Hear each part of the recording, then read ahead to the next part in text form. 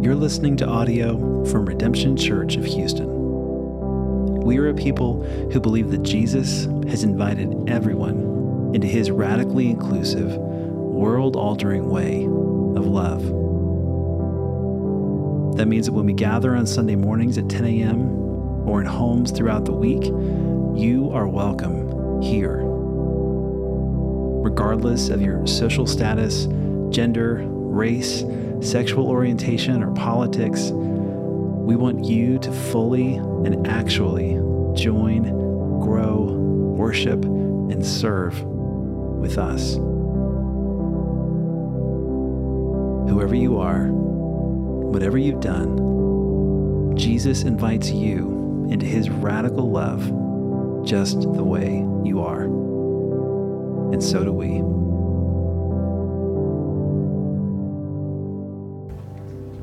Good morning again, Redemption. Good to see y'all. Good to hear y'all. Good to worship with y'all this morning. So you can see more about what's going on in the sermon today, some announcements about what's going on in our church at redemptionhou.com/today. You can find today's text there as well. There's also a Bible in the seat in front of you. If you want to pull that out, you can. We're going to be in 1 Peter chapter 1 today, and we're going to be digging into the text a little more closely than we've been doing in the last couple of weeks. So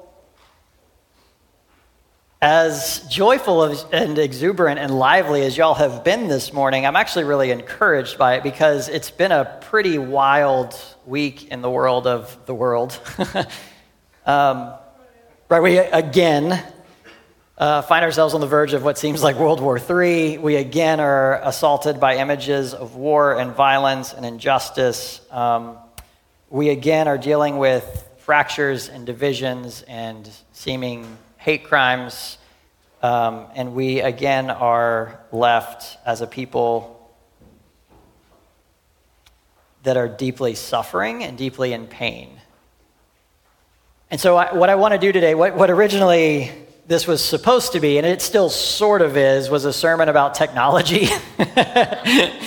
And instead, what it will be about is really about this question of who we are. And it ties into technology and ties into what we do with our time and our focus and our awareness and all that, and how do we as the community together find ourselves in this story of Jesus. But I want to start with the simple question of, what do you do with your pain?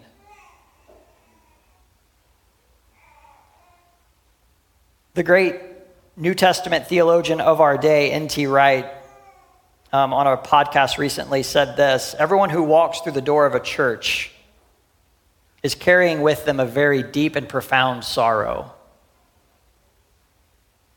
And if you were looking for a cheerleading sort of hip hip hooray, encouraging sort of message, you've actually found it. But before we get to that part, we need to acknowledge that, hey, can we agree that not everything is sunshine and rainbows and roses and unicorns? Although my daughter, actually, the world is that for her. But there's something about that, right? The reason that it is that for my daughter is because she has not yet experienced the full brunt of the world. She's not lived through putting a loved one into the earth. She's not lived through the fractured relationship. She's not lived through having to endure racism and oppression and a world seemingly falling apart. Friedrich Nietzsche says this, that great theologian. The reason that busyness is universal is because everyone is trying to run away from themselves. Blaise Pascal, who actually was a great theologian, says it this way: all humans' miseries derive from the fact that they're not able to sit in a room quiet and alone. And the late teacher on living a deeply spiritual life, David Foster Wallace, says it this way: maybe dullness, maybe being bored, is associated with psychic pain because something that's dull or opaque fails to provide enough stimulation to distract people from some other, deeper type of pain that is always there. if only in an ambient, low-level way in which most of us spend nearly all of our time and energy trying to distract ourselves from feeling, or at least from feeling directly with our full attention. He goes on to say, I can't think anyone really believes that today's so-called information society is actually about information. Everyone knows that it's actually about something else way down deep.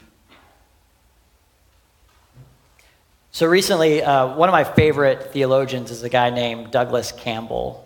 He's a Pauline scholar. He works at Duke Divinity. He's from New Zealand. Shout out to my new friend Josh. There we go. Yeah. Kiwis in the house. So he was doing a theological parlor this week. That's right. It's called a theological parlor. And I feel like when you say it, you have to hold your pinky up. And it was exactly what it sounds like. It was some light treats and some drinks and a bunch of very sophisticated people sitting around listening to a very sophisticated human being wax eloquently about ideas about God. But he was making this point. Someone had asked the question, hey, what is the good news of Jesus really? Actually, what is it? And he went through his explanation, and as he was talking, he really just tried to simply boil it down to this, and he got to this point, and we was talking about the crucifixion and how we've emphasized the death of Jesus, and then he starts talking about the resurrection, and he asked this question, what difference has Jesus' resurrection made in your life? Not in general and abroad, maybe one day it'll matter, but your daily, today, right now life. How is the fact that Jesus has broken into the world, has actually experienced a human death, and that God, by his Spirit, has actually really brought him back to life? How has it changed you today and right now? And that question hit me like a Mack truck as I'm sitting there on the front row, because I'm a nerd, y'all. I was literally the only one. It was real lonely up there. And it actually hit me in a time when I was just really wrestling with some of my own inner demons and stuff, and it was just kind of having just a gloomy day in the life of a 41-year-old, if you know what I mean. And what difference has Jesus' resurrection made to your life? What difference has Jesus' resurrection made to you today, right now? And so as I'm personally wrestling with this, I'm I have to preach about this because God is preaching to me about it. And so, but then we're supposed to also talk about technology somehow. And then all of a sudden it hits me of oh wait, we are spending so much of our time distracting ourselves from pain and not acknowledging that God is actually dealing with pain in a profound and final way. And so let's parse this out. Let's go to 1 Peter chapter 1, and I want to walk through this text with you this morning. We'll have it up on the screen, but if you could get a Bible out in front of you, I think it would actually be super helpful. There's some under the chairs. You can pull it up on your phone. Yes, even during a sermon on technology, you can pull your phones out. Only God can judge you, okay? So Peter is writing to a group of Christians who are kind of dispersed and scattered around Turkey, and they're enduring some pretty significant persecution because of their Christianity. And so he is writing to them specifically to directly address their suffering. And he says, "Blessed be the God and Father of our Lord Jesus Christ." This is chapter 1, verse 3. "Who according to his great mercy has caused us to be born again to a living hope through the resurrection of Jesus Christ from the dead." And so Peter, in this really dense, packed reminder, points to these scattered, languishing Christians to what God has done in his mercy. Not just for the impersonal world, not just for the cosmic realm, not just for creation, not just for humanity, but for you. For you. That God has caused you to be born again into a new reality. So I like to make this into really terrible English. God has birthed you. Right? Not because you're awesome, not because you're super religious, not because you're cleverer than everyone else who didn't find God, but God, in his power, in his grace, in his mercy, has caused you to enter into a new realm, a new reality, a new way of being. Born again into a living hope, Peter says. This is God's act of taking the dead and incarnate person of Jesus and bringing him back to life, and using that act of resurrection to bring the entire world back to life.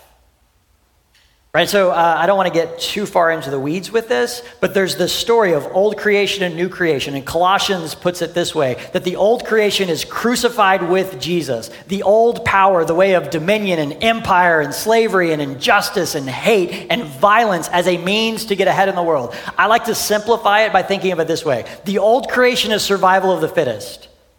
It is a dog-eat-dog world, and if you want to have life, if you want to have flourishing in the old creation, who are you going to kill to get it? It's a world of dominance and power and leveraging that power against people in order to advantage yourself. And that world has been crucified with Jesus. But that's not the end of the story, because as John very poetically puts it in his gospel, when Jesus resurrects from the dead, there is a new creation. It is the first day of a new era in the history of humankind. And that new creation has begun in us and among us, and we are now freed and liberated to live a different type of way, a different type of life. And so this act, the death and resurrection of Jesus, is meant to be the anchoring story of this community in their suffering, and it's meant to be our anchoring story as people of Jesus in the midst of a world of suffering and pain and stress and just cars breaking down and coffee makers not working and Starbucks lines being too long. Yes, even that, where the gross stuff comes out of us at the smallest little thing. Someone cuts you off in traffic and all of a sudden you're now a murderer? What? Whoa. Come on, let's take a beat. But this story, this real and actual historical story, is our anchoring story, that Jesus died and that God brought him back. And as people seeking to lead Jesus-centered lives, this anchoring story makes sense of our own stories. It remakes and renews our stories. It redeems them. It resurrects them. Peter goes on to point out that we have been born again into something, right? So he hasn't quite said hey, we've got this hope, but what are we being born to? And so in verse 4, he goes on. We've been born again to obtain an inheritance. Now, so if you grew up in Southern Baptist world like I do, you're about to read this entire verse as we get to go to heaven when we die. Unfortunately, Peter did not grow up a Southern Baptist. Sorry to break it to you. Peter grew up a deeply Jewish man, and he is using deeply Jewish language. And I have to say, a lot of our deeply non-Jewishness, maybe anti-Jewishness, has led us to not read the Jewish text of the Old Testament very well and miss really rich texts in the New Testament like this. Whenever the Old Testament, and then whenever the New Testament, written by a bunch of Jewish people, mentions an inheritance, it always, always, always, always goes back to God's promise to Abraham. Abraham, I'm going to take you and I'm going to make you a great people. And I'm going to use you as a great people to bless the world. And so our inheritance is into that people of Abraham that is fulfilled in Christ, that we are being brought into, and that the New Testament will go on to say, we will then, in the future, reign somehow with God on the earth. Whoa, right? And if you grew up the way that I grew up, many of you are like, wait, what are you talking about? We'll get coffee and chat more. We don't have an hour and a half to really break it all down. The reality is this: the way that Jesus was resurrected is the way that we are promised we will be resurrected. which means bodily, physically, actually. That when I stand at a funeral and say that I fully and deeply believe that one day you will be able to embrace your loved one again, I mean actually and really and tangibly and physically be able to embrace your loved one again because they will be resurrected from the dead. This is our hope. It's an inheritance in an embodied world to reign and rule in a world that is full and flourishing because Jesus is actually and really its king. And this, Peter says in verse 4, is imperishable. It does not go away. It does not rust. It does not decay. It is not touched by death. It is undefiled. Sin has not polluted it. And it will not fade away. And it is reserved in heaven for you. So the phrase, it is reserved in heaven for you, is the place where the hope is. The hope, the inheritance, is reserved in heaven. But it is not the place that is itself the inheritance. So then you're asking, well, what is the inheritance? What is it that is in heaven that is reserved for us? It is the person who has promised the inheritance. It is Jesus himself who is in heaven, from where Jesus will return, as we confess in the creeds and at our baptism that we remembered last week. That as Jesus comes back into the world, our hope comes with him. I can tell by the look on some of your faces, we are now in deep, deep waters. But this is actually fundamentally basic Christianity. And this is part of the whole thing that really breaks my heart is we have reduced Christianity to something that it is not. And we've given up our hope. As a young person, I remember thinking, man, I really don't want to go to heaven. It doesn't sound that great. Like, it sounds better than the alternative. I get it. But like, I kind of like it here. Like being with people and running outside and feeling the sunshine on my skin. And maybe this is sacrilegious. Y'all can go break down some picnic tables and burn me out in the yard later. That's fine. But then as I read the Old Testament, and then I read the New Testament, and I read the early church fathers, and then I read like the medieval church fathers, and then I read like some of the church fathers from like 50 years ago, and I'm realizing like, oh wait, that was never the end goal. The end goal was never for us to spiritually go and float up as an immaterial body in heaven forever and ever and ever and ever and ever. That even those in the book of Revelation that are in a material place in the presence of God are crying out, how long, O Lord? How long? How long must we endure this suffering? Because they're longing for resurrection. They are still yet hoping, even in heaven. Okay, I'm going on a tangent here. Not really a tangent, but these are not in my notes. And this is going to be a really long sermon if I'm not careful. In verse 5, he says that we who are protected by the power of God through faith for a salvation ready to be revealed in the last time. We are protected by the power of God through our faith. We are shielded by God's promise to undo death. It's not because you're morally better than other people. It's not because your theology is better than other people. It's not because you know something that other people don't. It is because that God, the power of God, has protected you. Right? And this is ready to be revealed in the last time. This is future. Fun fact, you can go at your next dinner party, you can impress everyone with this. That phrase there, ready to be revealed, is actually the word where it's apocalypse. So we are talking about the end of the world here. Anyways, that's fun. So our hope is anchored in heaven, in the person of Jesus, and that is where it will return. And so our hope, right, is not a place, but it is a person. Now, here's the funny thing about hope, and Paul directly says this in Romans. Hey, if you have received the thing you're hoping for, you no longer need hope. If I am hoping to get a certain present on Christmas, looking at you, Gabby. She hates when I do that so bad. She's like, please don't direct everyone's attention to me. Right, if I'm hoping for a certain present on Christmas Day and then I get that present, I am no longer hoping for it. I have it. It is mine. And so there will be a day when we no longer, as the people of God, hope because there is nothing left to hope in. We will have received it. Wow. But until that day, we hope. We are a people of hope. Okay, verse 6. And so in this, you greatly rejoice. Even though now for a little while, that guy back there, he's not greatly rejoicing. He is not having a good day.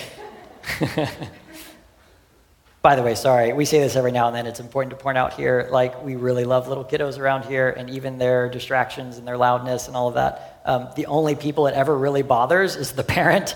And so we feel bad for parents when that happens, but also know that your kids are welcome here all the time, even like in here in the service all the time. It's good for us.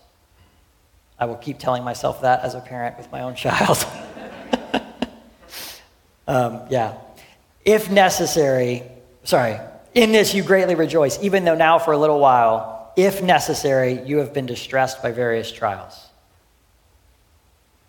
So there's this weird theology that floats around Christian circles that says, hey, if you believe in Jesus, nothing bad will happen to you. And if something bad happens to you, it's because you didn't believe in Jesus hard enough, or maybe you've sinned.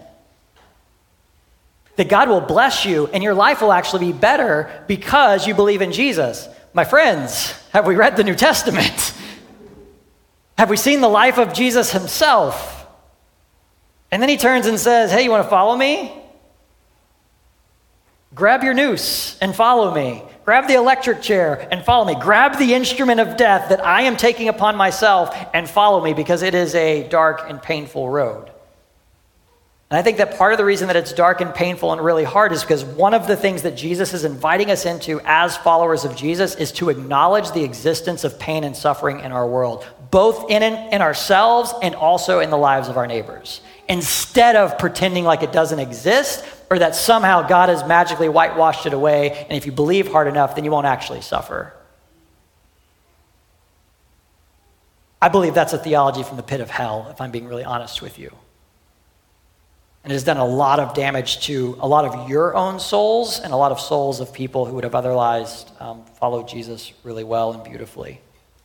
Right here, Peter says, hey, you're going to encounter various trials. And that the trials that Peter is talking about is not actually long Starbucks lines. The trials that Peter is talking about is like ordeals. Like being taken and put up on a stake and then burned alive for other human beings' entertainment. There's going to be some trials that you're going to face. So that the proof of your faith, being more precious than gold, which perishes, though tested by fire, see what he's doing there? May be found to result in praise, glory, and honor at the revelation of Jesus Christ. So in this new reality, we rejoice. And it is here that I wonder how much this new reality has broken through for us. That there's a real invitation for us to walk into and enter into and live out this story as our own. And I wonder how much we've been able to do that. To allow ourselves to be defined by the singular moment in history where God breaks in and resurrects the dead. Peter points to this reality, and while we have been brought into it, in part, it is still future. And the rest of the world that we live in is still very broken. And so we live as people in tension. We live as people in darkness who are ourselves people of light. And this will lead to our suffering in a number of ways, right? We could, I'll name just a handful really quick just to rattle them off, right? There's the obvious one, like, yeah, people might not like you because of it. There's that one. But there's also like, hey, even the righteous people are going to get chronic illnesses and cancer and terrible diagnoses. There's just the general suffering that happens in the world because the world is broken. You are not somehow like exempt from that. Then there's also the suffering that really no one likes to talk about, which is our suffering for righteousness, where there are just certain ththings that Jesus says, hey, you don't get to participate in that the way that everybody else gets to participate in that. I'm asking you to be a little bit different than the rest of the world. And so you don't get to go and have that thing that might actually really be fun. It's really fun to sit around and talk about other people behind their back. Okay for me to be really honest. Like there's something about that like kind of like makes me feel a little bit better about myself. Like, man, at least I'm not them. And yet Jesus says, hey, I don't think you should be doing that. I don't invite you into that way of being. When that happens, I'm asking you to actually like not join in and participate. And that's costly. And so we suffer. And this should not shock us because Jesus tells us, hey, I am a person who suffered, and so my people will be people who suffer. I was talking to a friend this week, and we were talking about how common it is and how subtle it is that as Americans, we buy into this theology that's popularly known as the prosperity gospel. Have y'all heard of this term? Prosperity gospel, right? If you do things for God, then God will do things back for you. It's this tit for tat thing. It's like the crucifixion, resurrection never actually happened. But like subtly, this like soaks into our own way of thinking just because you're Americans. And you really deeply believe that whatever you get is because you've worked really hard for it and you deserve it. And so even if you're not like a quote-unquote person who believes in the prosperity gospel, you think, man, I've got a big exam coming up next week. I really better start praying and reading my Bible so that I do well on it. And it's not an exam about praying and reading the Bible. I got this job interview and I really want this job. And so all of a sudden, I better pray so that God can give me this good thing that I really want. Or this really terrible thing happened to me. It must have been because I did this thing right here that isn't directly related to that really terrible thing. Man, God doesn't really love me. Maybe if I did this or did that or went to church more or prayed more or read more or knew more, then God would love me better than he loves me now. Or at least like me. This is a backwards theology. And it's meant to keep us on this rat wheel of isolation from God because it's never going to be good enough. And God won't come through the way that we think he's supposed to because, right, if I'm really living rightly, then I won't suffer. And God didn't come through for me. And yet that's never the promise. We'll live in isolation from one another because other people can't measure up to us or we think we can't measure up to them. And it starts to infect everything we see around us and how we exist at Jesus' table together. Peter goes on, verse 7. So that the proof of your faith, being more precious than gold, which perishes though tested by fire, may be found to result in praise, glory, and honor at the revelation of Jesus Christ. This is a really wordy phrase. He's essentially saying this. Hey, your faith is kind of like gold, and gold only gets purified and better when it goes through a test. But your faith is way more precious than gold, and so as you're going through this test, cling to your faith, because at the end of it is something really beautiful and better than you could ever imagine. And it's certainly worth more than your 401k or your career or your Instagram followers or whatever it is that we think is valuable in this world. And we will not have it until we obtain the revelation of Jesus Christ. Again, it's that word, apocalypse. Until Jesus goes from heaven to earth and finally makes all things right. And so we will suffer, but our suffering will one day give way to the glorious reality of God's new future.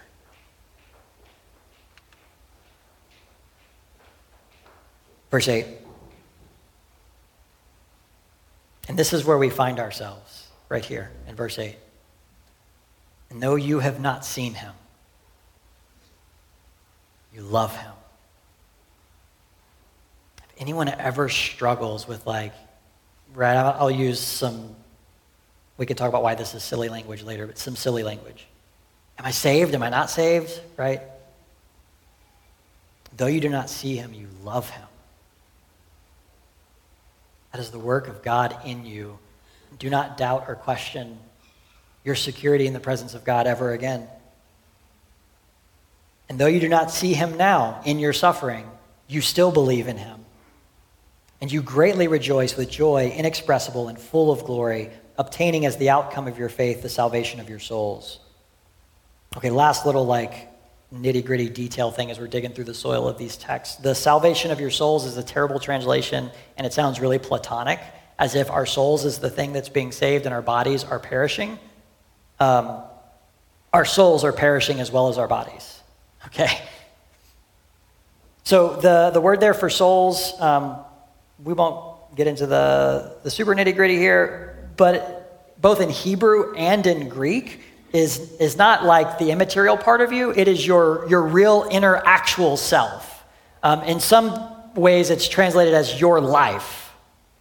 And in the same way that we would use life, not as like, oh, that's my soul, and then there's my body, and those are two different things. There's my life and my body. No, it's like the holistic part of us. This is better translated, it is the salvation of your very self, of your life. And so, as much as we can, we want to get rid of the dualism of the spiritual is good and the earthly is bad, because Christmas tells us that that is in fact not God's disposition towards those things. And so soul here has the idea of personhood, inner life, animating self. It is not something that is without body, because as we know, when our souls leave our bodies, we are dead.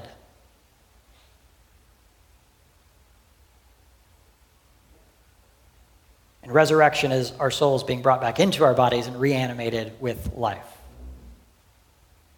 And so we are obtaining the salvation of our very selves. The way that I like to think about this and to use to talk about this is that what Jesus is doing is he is bringing you into the fullness of your humanity. He is making you more human, a better version of you. And so who are we? We're a people of resurrection. A people who are being made more new by what Jesus has actually and really done for us, who are living into this story of crucifixion and resurrection. And resurrection reminds us that death is a shadow that looms over all of us, and it takes a variety of different forms. But that Jesus has in fact conquered it and has assured us that your inheritance is resurrection and not death. Okay, what in the world does this have to do with technology?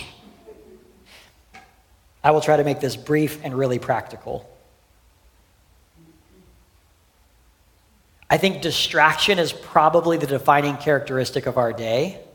And so I want to be really careful about how the rest of this comes off. I don't mean this to be in like a judgy, like, hey, you guys need to get your act together like I do. I'm just as distracted as y'all are. I cannot tell you how often, as I'm trying to write this sermon, I picked up my phone to like turn on Instagram. Actually. Aldous Huxley, in his dystopian future, The Brave New World, he depicts a future where humanity is destroyed by, quote, man's infinite appetite of distraction. This was written a long time ago. He envisions a future world, not one of dictatorship, but one of distraction, where sex, entertainment, and busyness tear humanity apart and society apart by enslaving them to it.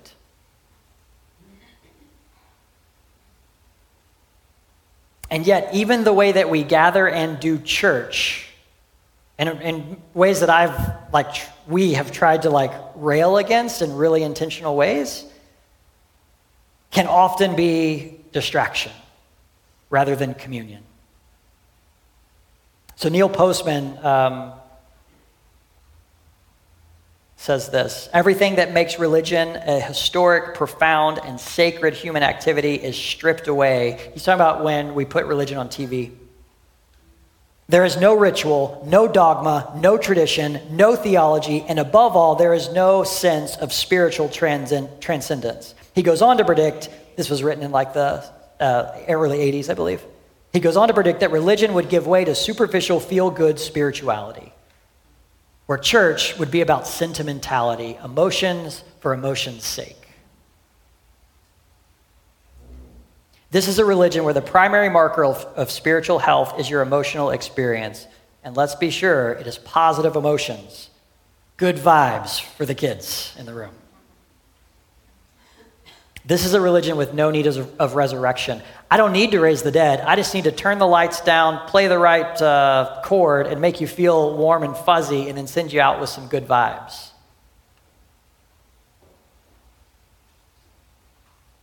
And so when we start thinking about the ways that we as people enter the room with suffering, with sorrow, with pain, one of the real questions that we have to ask is, what are we doing in our gathering? We are centering ourselves around this story of Jesus' death and resurrection. We're trying to let that story seep into our bones by God's Spirit and reorder and remake what we do when we leave here. And one of the things that we will battle, and it's a silly, small little thing, but it actually amounts to a rather large thing, is we spend a big chunk of our lives leaning into distraction. And I think there's a place for distraction, right? There's a time and a place where you need to shut your brain off.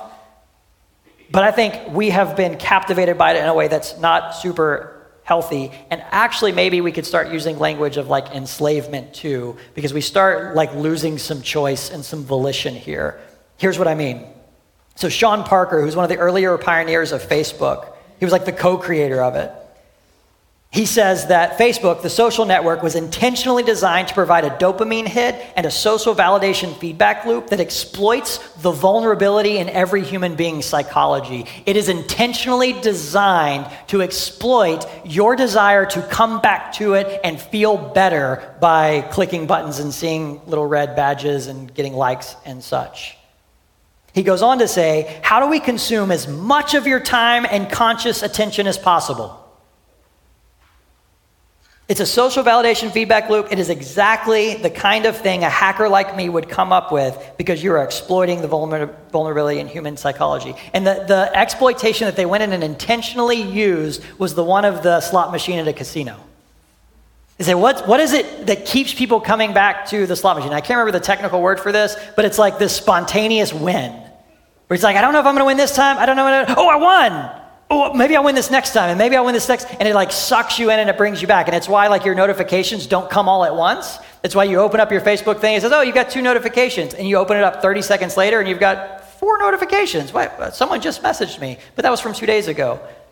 They're intentionally trying to get your attention, and here's the really just like gross part about it, is they're not doing it to connect you with other people. They're doing it to sell you. Because the more eyeballs they can get on Facebook, the more advertisements they can sell to companies, and it is a tool of capitalism, not a tool of rehumanization. It is marketed as a tool of connection, and it is actually a tool of dehumanization. Right, and this is going to sound really terrible. I'm not saying that like Facebook is the devil. I have Facebook. I continue to use Facebook. I looked at Facebook today. So this is not me saying, you turn off your Facebook, you dirty sinners. The former vice president of user growth at Facebook, giving a talk at Stanford, said that we created tools that are ripping apart the social fabric of how society works. He said that in 2017 on the verge of a political campaign that was soiled by Russian infiltration of Facebook marketing. Tristan Harris, the co-founder and executive director of the Center for Humane Technology, said the average person checks their phone 150 times a day. I still don't believe that, but I trust that that's true. I couldn't even begin to count, so I won't. And he says, why do we do this? Are we making 150 conscious decisions? No. One major reason why is the number one psychological ingredient in slot machines, right? Intermediate variable rewards. Addictiveness is maximized when the rate of reward is varied. This has been engineered to keep your gaze. So here's my question. We're talking about one platform in one realm. We haven't even begun expanding it to apps and to streaming services and to on and on and on. And we could even talk about technology as a whole. But one of the right questions we ought to be asking about any technology is this rehumanizing or dehumanizing? Do you know that one of the technologies that was the most violent or led to the most deaths of human beings in the history of the world was the cotton gin? Because it led to the transatlantic slave trade. And we can now process more cotton, and so we need to have more people to work the fields to pick the cotton, but it has to be cheap or free labor, and so what do? And the cotton gin spurred the growth of slavery. It was not the cause of it, but it absolutely exponentially made it explode. I love this anecdote. It's about the Amish people. Anyone know any Amish folks? We probably don't know any Amish folks. Someone knows some Amish folks. Pennsylvania, Dutch area, right? So one of the big famous things about Amish people is they're anti-technology, which is not actually true. They're not anti-technology. They're slow to adopt technology. And what they do is they sit back and they wait to see what technology does to the broader culture very kind of them to love their neighbors in that way. Before they decide, hey, we're going to actually use this technology in our communities. And one of their famous, because I want to get off the social media thing here for just a second, one of the famous things that they have decided on, speaking of technology, is like, hey, we're not going to use cars. And the reason why is cars will dehumanize us because they will move us away from community. And we deeply believe that it is better for us as human beings to be in walking distance of our people. Now, I have a car, and I'm going to continue to have a car, but I'm also going like, dang, they saw something that we just take for granted. Last one, Tristan Harris has this to say. This is bringing us back to what do we do with our pain. We're training and conditioning a whole new generation of people that when we are uncomfortable or lonely or uncertain or afraid, then we have a digital pacifier for ourselves.